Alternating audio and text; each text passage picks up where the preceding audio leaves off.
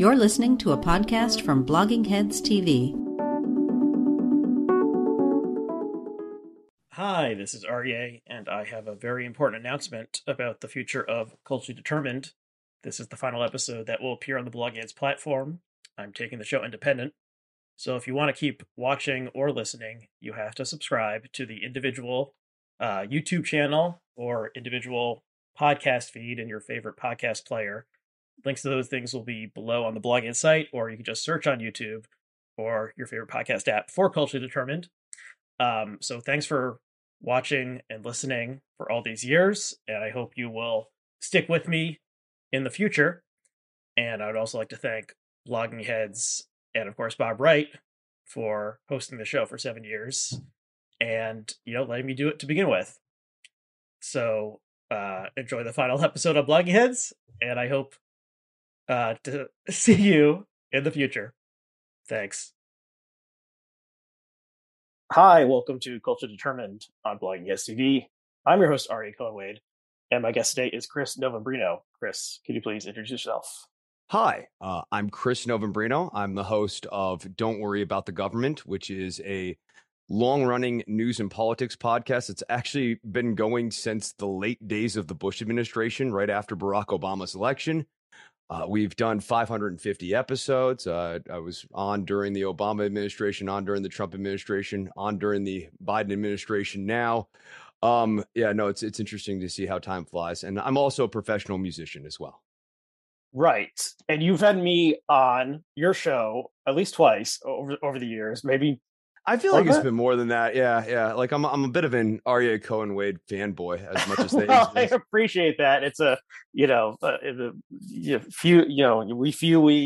few, we band of brothers. We gotta stand our man. Okay, so thank you for coming on, and the topic is going to be or at least our launching off point is going to be a column that Tom Friedman, also known as Thomas L. Friedman, published in his op-ed column in the Times. And this the headline is Biden Cheney 2024 ? And this every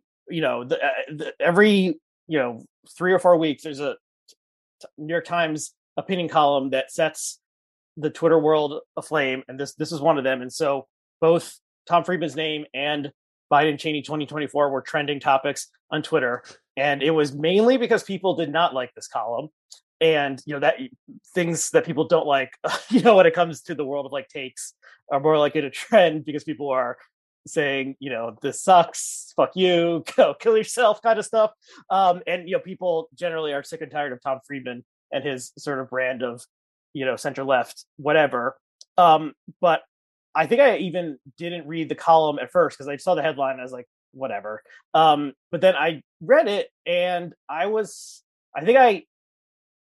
it made points that the headline, and probably a lot of people always saw the headline and got mad, and that's why that phrase trended. But it made points about current politics and the next election that I thought had some importance, and so you volunteered to come on and discuss the piece. So I'm more sympathetic to it than you are. But basically, the argument that Friedman presents is, we're at some sort of crisis moment in democracy still, and you need some sort of cross-ideological coalition to possibly, defeat the possible 2024 candidacy of former President Donald Trump.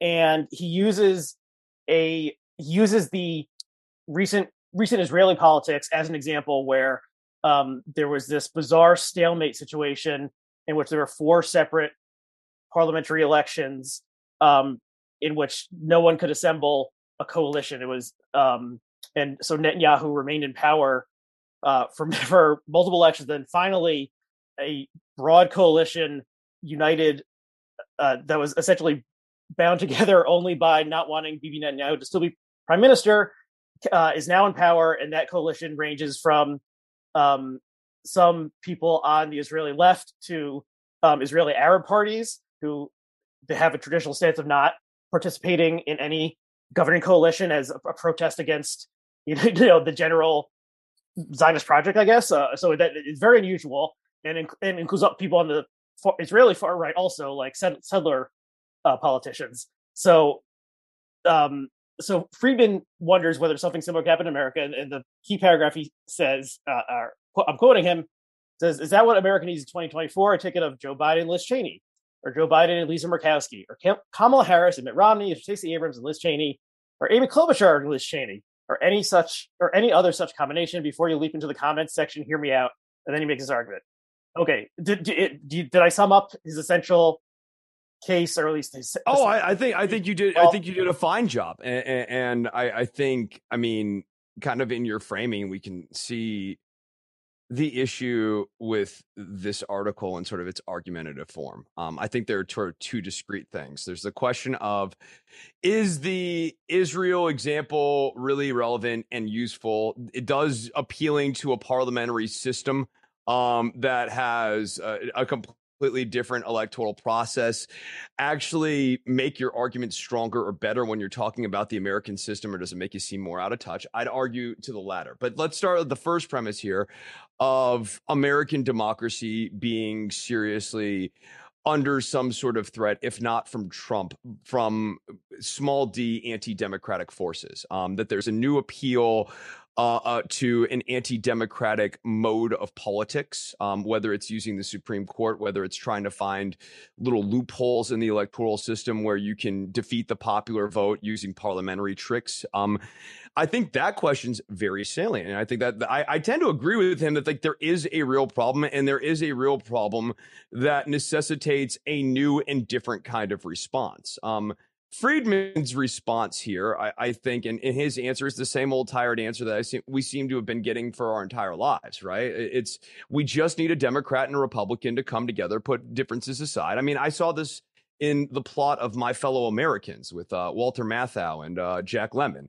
Like you get the Democrat. So when did that movie come out? Like the late 90s? The late 90s, right? Like this is the narrative you and I have been getting our entire lives, that like a good Democrat and a good Republican need to just kind of cut through the Gordian knot of the system and come together. And, oh, by the way, when that happens, Americans will be ecstatic about this. There won't be any cynicism towards Joe Biden and Liz Cheney, or an Amy Klobuchar and Liz Cheney, or Kamala Harris and Liz Cheney, or Kamala Harris and Mitt Romney. America will be like, I wasn't so sure about Mitt Romney. I didn't vote for him back in the day. I'm not so sure about Kamala Harris.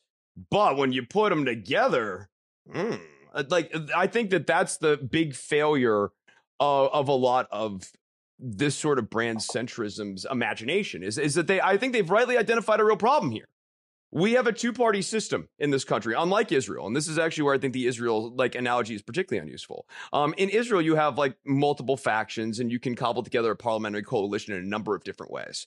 There are dominant parties and less dominant parties, so there's more likely outcomes, but there's a wide range of outcomes. In America, you get two. You get the Democratic Party, or you get the Republican Party. And what Friedman and others seem to be saying, without kind of fully committing to it, is that essentially you can't let the Republican Party back into power. And if that's the case, then there's really only one vehicle in town right now, and it's the Democratic Party, not some other weird imagined third lane.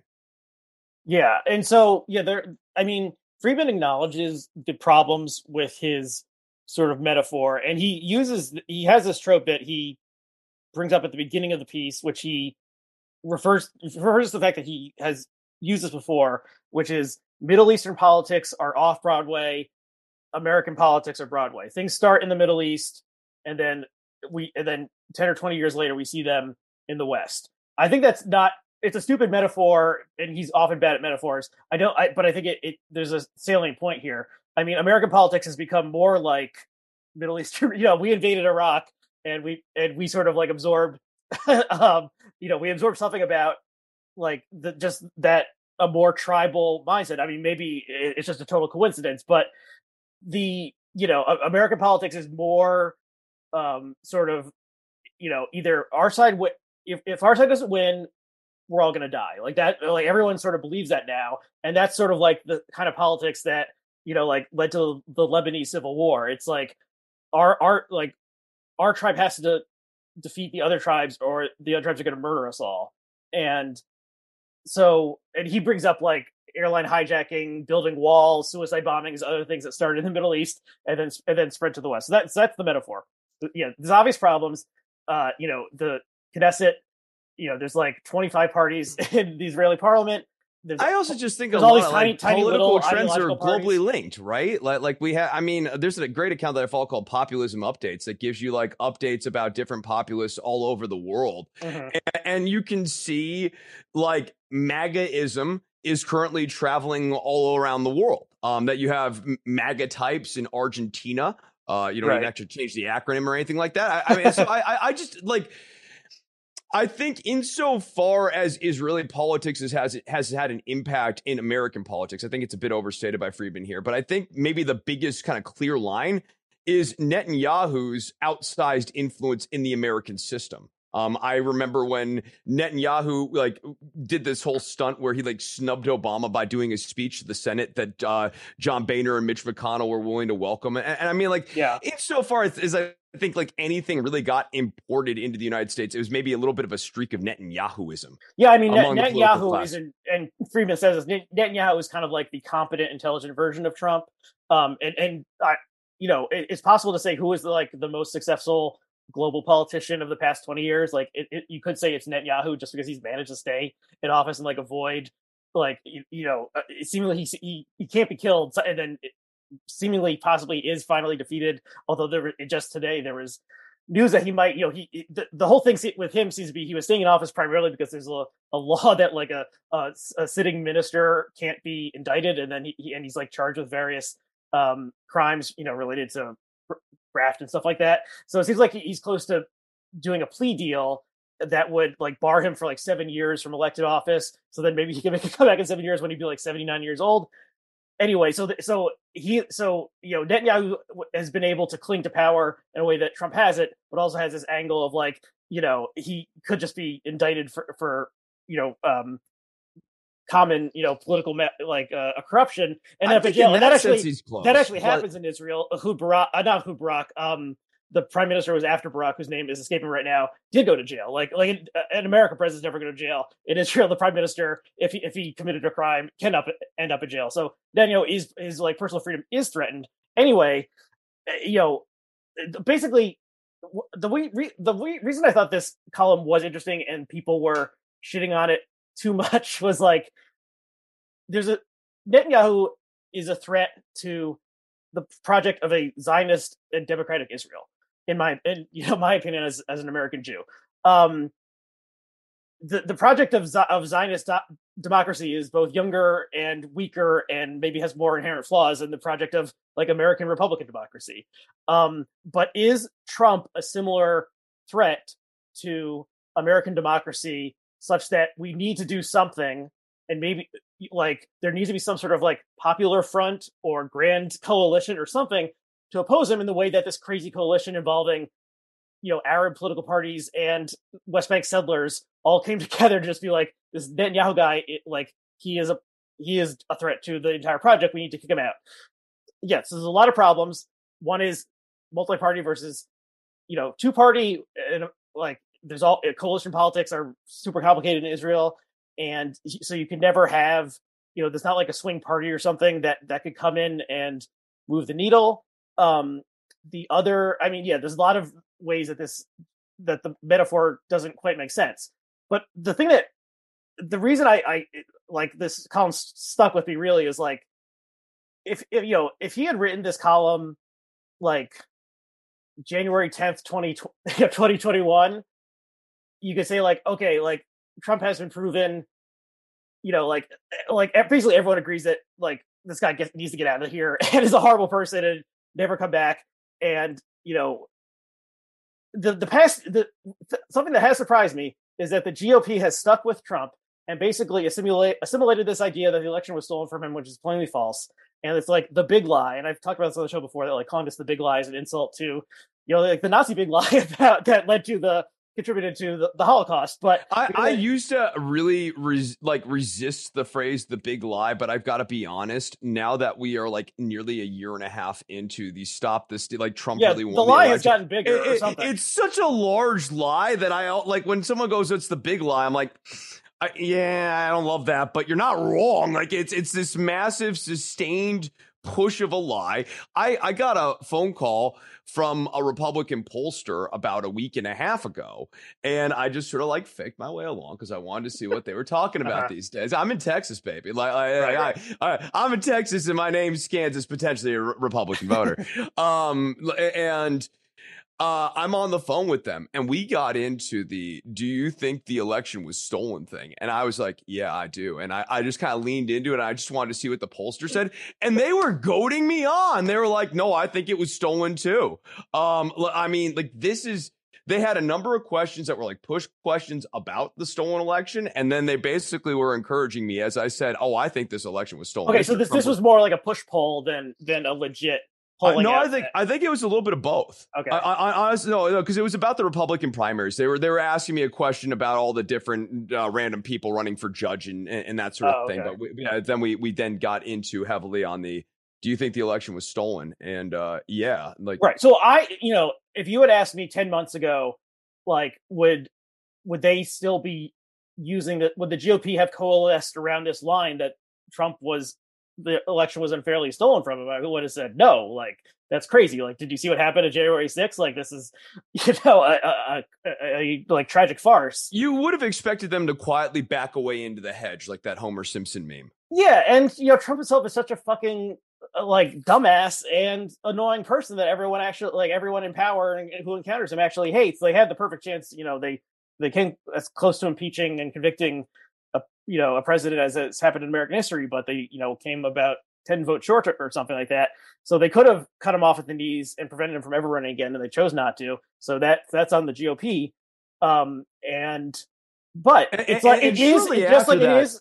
Okay, so then it's like, is Trump a threat? Is Trumpism a threat? Is there something that is Trump himself is going to shuffle off this mortal coil I'm dropping the Shakespeare references, Fast and Furious. He's going to die at some point, inshallah, sooner rather than later. And then there's no, Don Jr. can't take over. And DeSantis is not quite the same figure, and JD Vance isn't going to do it either.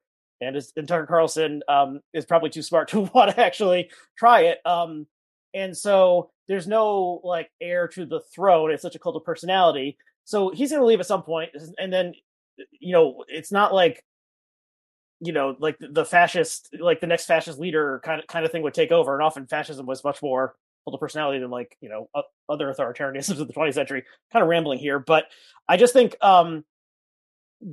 is Trump/Trumpism some sort of continuing threat to American democracy, even after he plainly lost, and it wasn't that close in 2020, and his deranged followers stormed the Capitol and made giant fools of themselves on January 6th.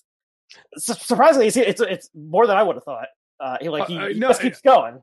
I think the answer is clearly yes. And I'm with you, on all the basic premises here. Like Trump is unique in the sphere. There's no one who's clearly, at least apparently, as we are talking right now, poised to grab the mantle. But if you had talked to either one of us in early 2015, and you'd said Donald Trump was going to wrangle control of the Republican Party with sort of a B-level parody of a Republican politic, I wouldn't have believed you. If you taught me late December of 2014, I would have been like, really, that guy's going to speak to the zeitgeist of the party? So I think we should always be careful when we go, well, there's no one clearly ready to take the mantle after Trump that we know of right now. But that person is out there. And I don't know who they are. I can't even speak to them, but they do exist. And so what you have to worry about is a pump that is primed when it comes to Trump. And watching the events of January last year, I was pretty preoccupied with them. I thought this is an important moment, unfortunately, in our country's history.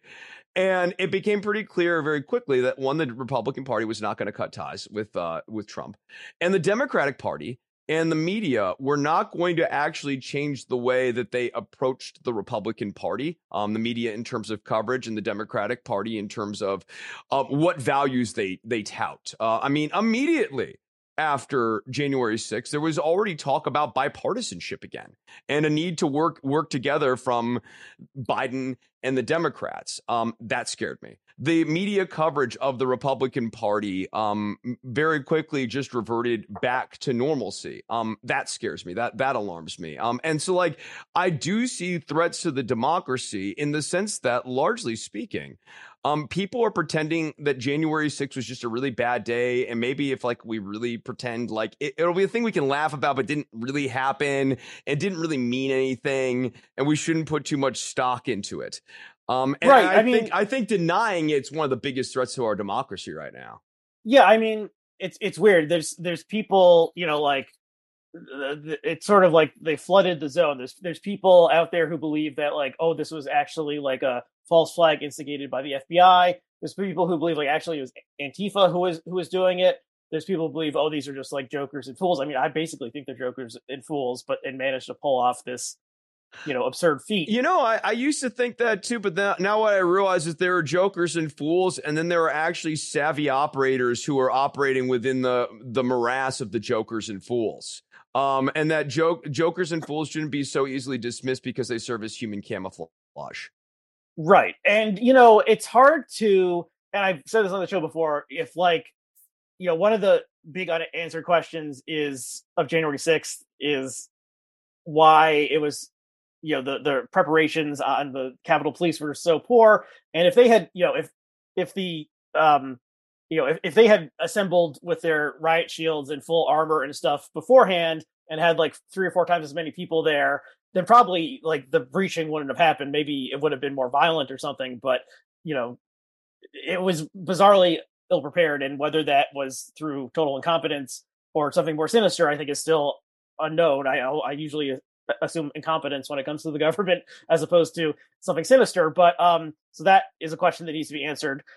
But so they were jokers and fools, but they had been convinced of something by people who, and then you have like real intellectuals, like the guy from the Claremont Institute explaining how to, like, actually steal the election step by step during this. I mean, like, they really put, like, an intellectual skeleton behind all of this stuff. There's an interesting thing that I saw.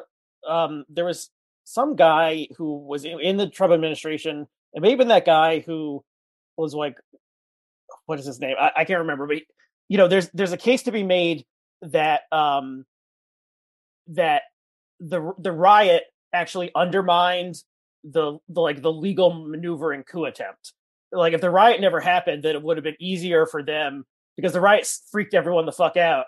And so if the riot didn't happen, then maybe the legal maneuvering, they could have had a better shot at actually pulling it off. And so, you know, maybe they were even working. Everyone is so absurd, you know, stupid that they worked at cross purposes. So that is I know what you're talking about, and I remember reading that and thinking, oh, so their takeaway from January 6th was do it again, but do it less Trumpy. And that's scary, dude. By do it again, you mean the legal insider legal maneuvering? Yeah, try. Keep trying to work it. Keep trying to work the rest. Legal insider maneuvering. Throw out the stage. Schmoz it up. Like always schmoz. Like, you have not lost until you have lost the last court case in January of the following year. Yeah, and I mean, if, you know, once QAnon shaman was in the well of the Senate, it became a lot more embarrassing for sort of like the marginal, like, Trump sympathetic, GOP congressman to try to gum up the works. And that's why, like, the entire thing that they wanted to do of objecting, like, state by state, like, very quickly unraveled, even though, like, 130 Republicans ended up voting for this thing, like that, you know, it quickly fell apart. And so, as is often the case in America, like, you know, a group of people try to do something and it ends up just, like, completely backfiring, and, you know, the opposite of what they wanted to do is intended. You know, like, you know, people protesting against the police ends up making the police more popular. Like, you know, this just seems to happen over and over again in America. Yeah, no. And so, like, now let's fast forward to a year later where we had the 1-year anniversary of January 6th. And, like, I think that serves as its own little commentary to the way that the country is, or in the political class specifically, is or is not processing this, right? The Republicans don't even want to be in the room. At this point, they're so all in on the idea that, like, this wasn't actually that bad, that they're not even in to observe it or, you know, do any of those sorts of ceremonies. Meanwhile, the Democrats, for their part, have gotten a hold of the director of Hamilton so that he can come on and sing a special song from the play to commemorate this day. That was truly bizarre. Yeah, it's like it was truly but it was bizarre, but it's fitting with the same sort of Democratic Party that looks at police brutality on their television set and goes, "Let's get some kente cloth and do a photo op." And I think, I mean, to me, when Friedman's talking about the issues of like fascism and this sort of like failure of the loss of the center, right? And this need for the center to come together and be strong. I don't think there's ever a real forensic analysis of how things like the Hamilton guy, the Kenta Claus, stuff like that leaves people cold. And that's so much. Yeah, much of this stuff is not actually speaking to people. And that's how the center lost people. Yeah, they were like the whole sort of memorial aspect of the first anniversary, like, there were so many things that were deeply stupid about it. So one was that there were people on the right who were saying, like, let's not politicize this tragedy. Like, okay, this was not, this was a political event, start to finish. So that makes no sense. At the other end, it's like, even some people on the liberal left side were sort of treating this like this, there was an earthquake or something, and a bunch of people died in the earthquake, and so we're going to sing a song to commemorate the people who died in the earthquake. That doesn't make any sense either. I mean, the side note that I'm sure was not intended and no one else got, probably a few people got. So I'm a big Hamilton person. The song, I don't know why they chose this song, "Dear Theodosia," which is the song that Aaron Burr and Alexander Hamilton sing to their newborn children, hoping that this new country they're creating for them is going to enable them to like live better lives, free of the violence that they just experienced as Revolutionary War soldiers. In fact, both Theodosia Burr and Philip Hamilton die violent deaths. And Burr ends up killing the older Hamilton. So there's a deep irony within the song once like Theodosia was like killed by pirates, and Philip Hamilton was killed in a duel, like his father later would be. So I think there's a layer of irony within this song, but that was totally absent of just having people on Zoom singing it. Totally bizarre. Nancy Pelosi is a good inside operator, but the Kente Cloth thing was probably her as well. And that was an embarrassment. Well, these people are supposed to be the center, right? Like effectively, I mean, running with like the Freeman sort of framing, like Biden is the eminent centrist Democrat. Pelosi is, I know she gets presented as a liberal and like the Republican boogeymanning of this, but she's the consummate insider, is actually pretty centrist, especially when you're talking about Wall Street sorts of policies. She's like, pretty right. She's like pro the insider trading and everything. Right. These people are supposed to be serving as the political center, and they are failing. But, you don't see Friedman lobbying a meaningful critique at Biden and Pelosi and sort of like the feckless Democrats. I mean, the idea of Joe Biden and Liz Cheney running together sort of supposes that Joe Biden has really actually captured the national imagination of people. So this is where I think in some ways whatever clever editor put Biden Cheney 2024 pissing everyone off. He basically throws out all these different options. Like 85% of them include Liz Cheney, because there's not that many other people he could possibly stick with. But yeah, so I think that is absurd. And then I guess we need to talk about Liz Cheney too. Well, the fact was that Liz Cheney and her elderly father, who I believe is named Dick Cheney, were the only two Republicans in the House chamber or whatever to observe this memorial. Then included the Hamilton clip, and I looked up, and Dick Cheney actually used to be vice president. And a lot of Democrats were coming up and like shaking his hand and stuff. And so Dick Cheney, like in a just world, would probably be in The Hague. And so it's like Mitt Romney couldn't even be bothered. That's right. Cheney and Liz and Dick showed up, but Mitt Romney couldn't even get himself to that event.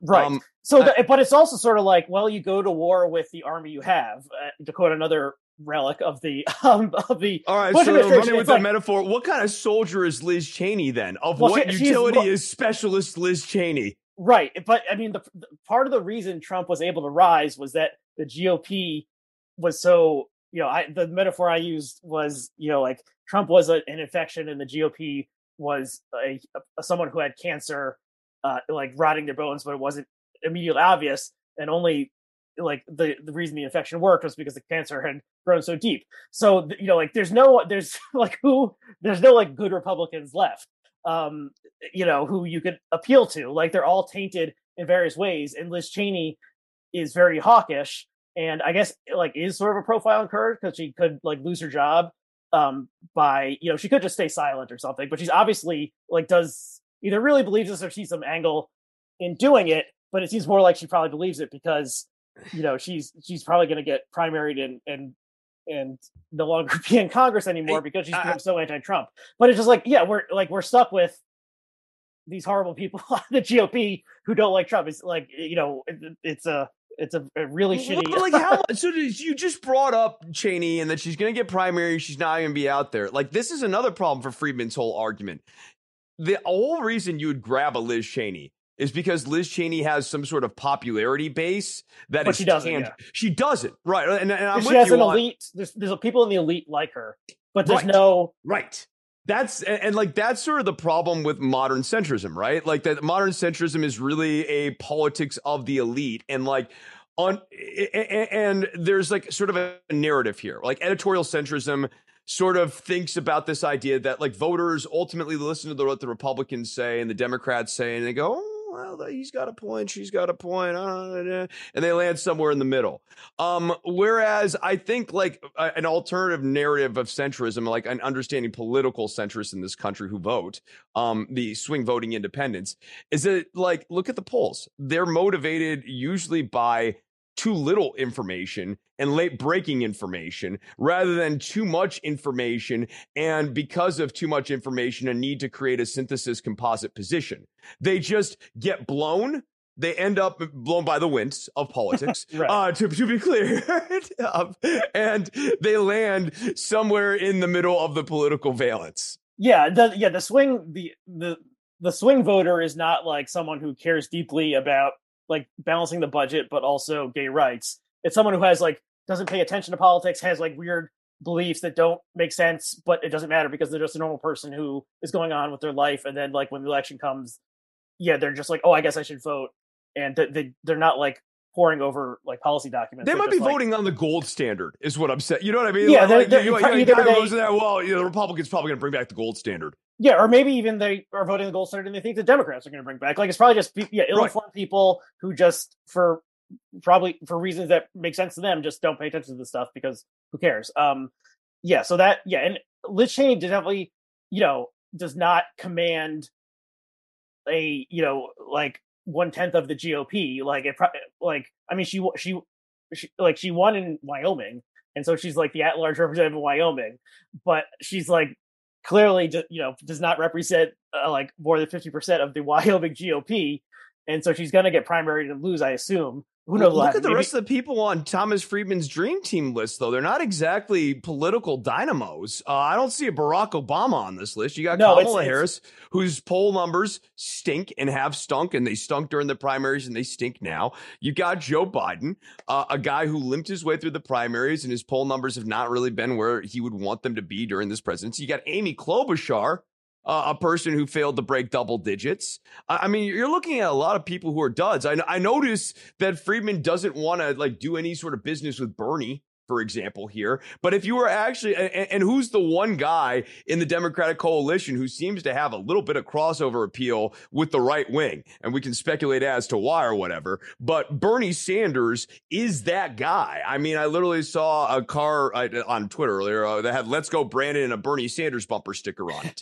like if you were actually going to try to create this coalition, rather than have AOC go and get coffee for Amy Klobuchar and Liz Cheney, like Thomas Friedman basically proposes, like you would actually be using AOC, who's unbelievably popular. You'd actually be using Bernie Sanders, who had a huge fan base, and still very much has the imagination of the youth. I mean, you'd be, and like not them exclusively, but they would be really important messengers.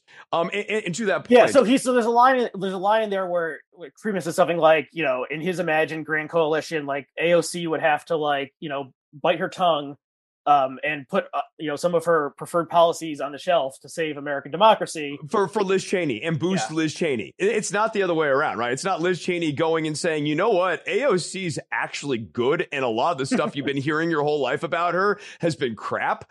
No, it's the other way around, where AOC has to go around and go like, Liz Cheney, yeah, no, she's great, we like her. I mean, there's just like a lot of like built-in biases here, and I just, as I think about the team that Friedman wants, I don't see them actually capturing people's imagination. Largely speaking, too, the only people who know Amy Klobuchar are columnists. People like you and me know who Amy Klobuchar is, but like the run-of-the-mill swing voting independent probably has no idea who Amy Klobuchar is if we got 100 of them. Yeah. Yeah. So, okay. Yeah. I mean, the people who he proposes on the right are the aforementioned Liz Cheney, and then Lisa Murkowski and Mitt Romney, both of whom, I guess they both voted for impeachment. So they get, a pat on the back for that, but are otherwise more or less, I guess Murkowski maybe a little bit more. Murkowski voted against Kavanaugh, and Manchin voted for Kavanaugh, so I like Murkowski. Yeah, and Romney, I think actually does have some sense of like dignity or something, or like he has moments that are not bad. I'll give him that. Yeah, but yeah, it's a pretty, it's a thin bench to draw from for this imagined grand coalition. Okay, so let's see. Well, and again, the whole idea is a popular front, right? Like if you're going to have a popular front, the front has to be popular. Yeah, good point. And actually, I mean we can talk just a little bit about. I mean, so I'm thinking of the unpopular front, and that's the name of the Substack that the writer John Gans does, and I've had John on this show before, and he wrote an interesting post. We don't need to talk about it extensively, but he, there's been a running debate: is Trump a fascist or not? How did January 6th affect our view of that? He tries to maybe draw somewhat back from the idea of fascism, which is of course very historically loaded, and he calls it Caesarism, and also looks at things that happened in France, like in the 1880s or something, and various like other movements that maybe were sort of proto-fascistic, and comparing it to Trump and Trumpism, and drawing, what can we say once we say that Trump is not Hitler? Like, where do we classify his ideology? I mean, I've been saying for a long time that like Trump can't be a fascist because he has no ideology and he just like believes in himself. I still basically believe that, and it's the cult of personality aspect has only increased since he lost the election. Because all it basically is about is like, getting him back into office. There's they barely talk about policy, or that actually we're going to finish the wall or anything like that. Like it's just like put the big man back in the Oval Office. Anyway, we'll link to this piece, and it takes a serious look at these things. I mean, Gans himself is a leftist, and I think. Yeah, so the idea of the popular front, I think, was like, the socialists and the communists, putting their differences aside to fight against the fascists, and often that didn't work because the socialists and the communists decided they'd rather fight against each other, and then the fascists were able to defeat them both. And I mean, he notes, which I think is kind of right, that like the left, the liberals' response to January 6th is epitomized by the Hamilton Zoom musical, and then the left doesn't really have a strong response, and I think there's various reasons for that, but it serves as a damning critique of them, though. I don't know if that's where you're going, but that's kind of where I'm at. That there have been a number of discrete points over the last 4 or 5 years where the left's basic approach, like kind of like the more Brooklyn coastal left sort of approach to this big podcast, that sort of thing, has been to be too cool for school for all this stuff. That these things happen and they're cool. They got, they got their jokes and they got the other things. And all of us who are like maybe actually kind of worried that we're going to have an election and gets overturned, us squares out here. Like, yeah, no, don't get me wrong. I roll my eyes at the liberals and like Pelosi and all, like we were just bashing them. But like, I also think that if you want to actually go like, no, those guys are clowns, here's the right way to process this, actually present an alternative thing. And you lose traction with other people. I mean, like for me, I check out when I go, I think it's a big deal. And someone goes, well, I don't think it's a big deal at all. I think you're overreacting. I'm like, okay, cool. That's neat. I just not listening anymore to what you say. Yeah. I mean, I mentioned this immediately after January 6th that like I think some people on the left were sort of like more, far left were sort of like embarrassed that like there was an American storming of the Bastille and it happened with MAGA people instead of like the proletariat uniting as one to, topple the capitalist oligarchy or something. Like, there finally was some sort of popular uprising of sorts that it served as a rebuke of their whole "how bad can this really get" guys sort of approach for 4 years, right? Like the storming of the Capitol is pretty freaking bad. So I mean, it's hard, it's complicated because it was like farcical and serious at the same time, and disentangling these things is hard. And so if we're thinking like Chapo Trap House as the epitome of the like sneering Brooklyn left or something, I don't know exactly what they say about January 6th, but they're probably just making fun of them as they, many people deserve to be made fun of and laughing at it. But, and then probably, mocking the maudlin liberals, shedding a tear. And in its own way, I think that does as big of a disservice to actually processing the event as sort of like the Friedman. Well, the Republicans did a really bad thing on that day, but also we got to remember sometimes liberalism goes too far, guys. I basically view that as the mirror image, and so like when I'm reading Robin's article here, and he's talking about the communists and the socialists not being able to come together to form a popular front. And I'm looking at the American left and like the liberal establishment's sort of two ways of being wrong and processing this discrete event. I'm like, yeah, no, I can totally see how this scans here.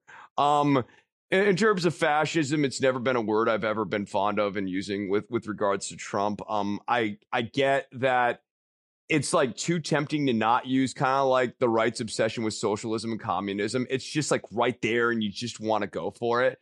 But I think like fascist has been like, it's like a vague term too. I tend to always use the Mussolini perfect merger of the corporation and the state thing. And when I think of Trump through that prism, it does nothing. And to your point earlier, because most of corporate America was like, they were happy about the tax cuts and the lack of regulation, but they were embarrassed by him, and they got what they want out of Biden too. Yeah, they're getting what they want out of Biden. Yeah, they're perfectly fine with Biden. Yeah, so I think to your point, no. Here, last thought here is, so I think you're right when you say Trump's not a fascist. And I think if we think about his ideology, you're basically right too. Where like he doesn't really have like. It's like a reaction thing, right? Like it's like I just want to get back in office, bro. Like it's kind of the genius of the big lie is that it actually allows him to have one singular policy, which is correct the grievous error that happened 4 years ago, rather than actually have a policy position. But I think this is where I think the fascism discussion often kind of falls short. You have Trump and his rootlessness and the type of people that Trump attracts who seem to very clearly have some sort of ideology guiding them. Yeah, I mean, there were people who were willing to die for Donald Trump on January 6th, and some of them did die for Donald Trump on January 6th. And, a more competent demagogue, and it probably require more dire circumstances in the country. Of course, the pandemic is continuing, and maybe that if there's some sort of second economic crash, there were people willing to sort of be the shock troops of some sort of, like conservative popular street violence. Again, at the same time, like the whole thing was like this fucking joke. And if the cops had been well prepared and weren't wearing like bike helmets, then they would have easily repelled these, morons more or less. Like so it's it's hard to say, but I don't know. I mean, there's people willing to die for Donald Trump, who's a deranged former game show host, some sort of, emergent figure coming out somehow, who isn't a total narcissistic fool, could, harness this energy. And I think that is sort of what the essay, Gans's essay, which is called What is Trumpism, in case I didn't mention that, is sort of getting at like, the things that the man seemed to represent, is could some other person pick up this banner and run with it? Like at the same time, Trump's, I don't know, like a lot of people who attract a cult of personality are unusual people and, have like idiosyncratic views or personalities or something such that they seem sort of like jokers at one point, then, I'm sure Mussolini seemed pretty absurd before he marched on Rome. Going back to that Twitter account I mentioned earlier, populism updates. You actually, if you follow that, especially when you have no frame of reference, you will see these random politicians, oftentimes right wing, and they look very goofy and zany looking. And I used to chuckle at them, and I have now learned better because that's part of the act. Having the big crazy hair, the weird gaudy leather jacket, the strange beard, the questionable like weird oversized glass, like that's Boris Johnson's disheveled hair that he deliberately dishevels. Those are all part of the act. And I think like it's a big stark contrast. It's like the central casting thing, right? On the right, they have now kind of casted with those sorts of characters. Meanwhile, the Democratic, like left establishment, the center establishment's these boring older people in suits with no personalities. And especially when you are going to an electorate that's not getting good information on a regular basis, you've got the bombastic person and the boring person. They're going to bias towards the bombastic person more often than they bias towards the boring person. The boring person is going to be a choice when the bombastic person falls short. And that's where I think the centrist, I mean, like looking at Friedman's thing, I mean, you don't get much more boring than Amy Klobuchar. She had one joke. She had one joke and she kept telling it over and over again throughout the entire campaign. A guy like Donald Trump would eat her lunch. That, that would be an interesting contrast. It's hard to imagine it. And, Trump is like, his decline continues. Actually, I saw a clip from his rally maybe it was even last night. And it seemed, it was only like a 30-second clip or something, but he's saying like, they say the big lie. You know what? They're the big lie. It's just like, he seems sort of tapped out. Like he doesn't quite have the juice that he once did. He's a year older, as we all are.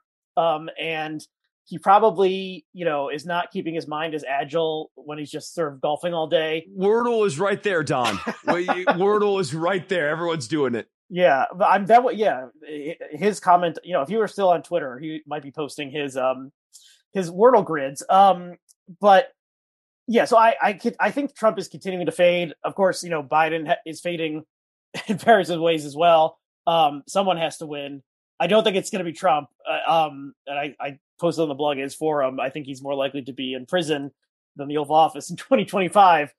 Still. I think he can win the nomination, but I think winning the nomination and winning the presidency are two vastly different things. And I mean, like right now he seems poised to just completely sweep the nomination. But like, yeah, no, I'm with you. I think that's all fine and dandy. And then we have to relitigate the Trump presidency again. And for as frustrated as people are with Biden, I think rethinking about a second run with Donald Trump should give people pause. I would think so. Yeah. And I mean, Trump, analyzing Trump's psychology in some way is sort of a mug's game because he's so bizarre. But the things he's doing, like, this, I don't know if you say it SPAC or if you say SPAC, the sort of, it's like SPAC. It's okay. SPAC. Yeah. It's like this investment vehicle to sort of like, create a shell company that investors can pump money into before anything actually exists. So he's doing something like this. It's like a media company that is like his challenge on Twitter. It seems like a total scam. Well, like that's the sort of thing you do when you just want to make more money, which is one of his essential goals. Like that's not like going to Iowa and like shaking hands at the fair or something. Like it seems like he's moved on to other grifts. The SPAC thing, like billions of dollars are pouring into it. I think he's probably cares more about that than he actually cares about being president. I think that's right. But let us remember how his first presidential run sort of started. He was like in the middle of a contract negotiation and basically was just using the presidential campaign as a way of leveraging. And then it took off. I think what Trump learned over the 4 years, and you saw this like I followed the Mueller report pretty close. This is another thing that unfortunately nothing happened on. But I was following that pretty closely. One thing you kind of get when you're like reading kind of the blow by blow and stuff is like Trump's people started to realize that a presidential campaign's a pretty dope business, actually. That like you can actually do a lot of things, and like you don't actually make a product. Like they're you have a lot of the trappings of a business, but without like any of the expectations of a business, and like they just give you money. Like they literally just give you the money to like be you. Like it's pretty awesome, actually. So I could totally see Trump running again, not wanting to win the nomination again, and winning the nomination again. Yeah, another another like producer's theory kind of thing of he's trying to fail, and was again possible. There's too much money. Well, I guess another way of looking at this is, why would he leave the money on the table and not run again? Well, if he can get this, SPAC thing, apparently it's being investigated by the SEC, but if that doesn't fall apart, you think that's really going to hold for 4 years? That SPAC deal is going to fall apart within 36 I don't know. months. I mean, he is. He's the most successful con artist in human history. In my view. So he probably has something else up his sleeve. But it's hard to predict, and we're 3 years away from the presidential election, and he might drop dead. Although I think both of his parents lived like to 95 or older, so he has good genes, as he likes to say. I just, to reiterate my point, I do think that the sort of like quote unquote big lie, the term I don't like is turning out to be more of a threat to American democracy than I thought it was. And they're really sticking with this thing, and the moronic GOP base is slobbering up or slobbering and gulping down the slop, and like they love it. And it seems like that is now, part of the GOP catechism is that you have to believe that the election was stolen, and everything rolls from there. So that is, a lie that is, to satisfy one man's demented ego. So something there, I think the threat is more than I would have guessed, even like after, January 7th, 2021, when the crazy rioters had been repelled. Like the GOP is just so craven and has fallen for in line. It's this last year of watching Joe Manchin basically saying we need to go and work with them. And the sort of media coverage around Joe Manchin as a guy like being like, oh yeah, no, he gets it. Manchin for his own part never acts like there was really anything wrong with January 6th. Never acts like there was any, like, if this guy was really a leader, he could have actually been the guy, like spearhead a bunch of reforms after January 6th, bring the Republicans to the table, all that sort of thing. To me, the continued threat to democracy is that there have been no reforms put in place. The general mood towards the Republican Party in both the media coverage and among Democratic leadership is the same still. That like, okay, Ted Cruz is a jerk, but he's in Senate. What are you going to do? Josh Hawley's a jerk, but he's in the Senate. What are you going to do? Rather than like going like, no, actually, there are certain things you can do in this life that once you do it, you've gone too far. Ted Cruz saying, I want to go and defend the Stop the Steal narrative before the Supreme Court on January 5th. Josh Hawley inciting on the protesters. Go get him, guys. You cross certain lines. I re-listened to the episode that I taped like January 8th, 2021 with Bill Black. And one of the things to sort of see how my 48 hours later punditry held up, and I think it held up pretty well. But one of the things I said was, it seems like there could be an opportunity for the GOP to expel Cruz and Hawley, and they would be replaced by, boring GOP politicians who would vote the same way, but wouldn't be giant assholes and like drive everyone crazy. And here's the perfect time for them to do that. That obviously didn't happen. So, the rank and file deluded people that, or the people who, thought it was a second American Revolution happening. A lot of those people are suffering consequences and have been, kept in prison, and sometimes in it's been revealed how poor like the average. I am hearing that sometimes prisoners are not treated very well in this American system. Yes. So so the people who were deluded and fooled into doing this are suffering, but no one at any level of power has And I guess what troubles me is when you open the New York Times or you open the Washington Post or the Wall Street Journal, like these are papers of record. And so you look at a Thomas Friedman article like this or anything, these people get these positions that are super unique where they're able to put out into the world, like, what should we ought to do? What are the world of possible options? In some case, I don't want to get into Overton window theory. Everyone who already understands it. And anyone who doesn't can go and Google it.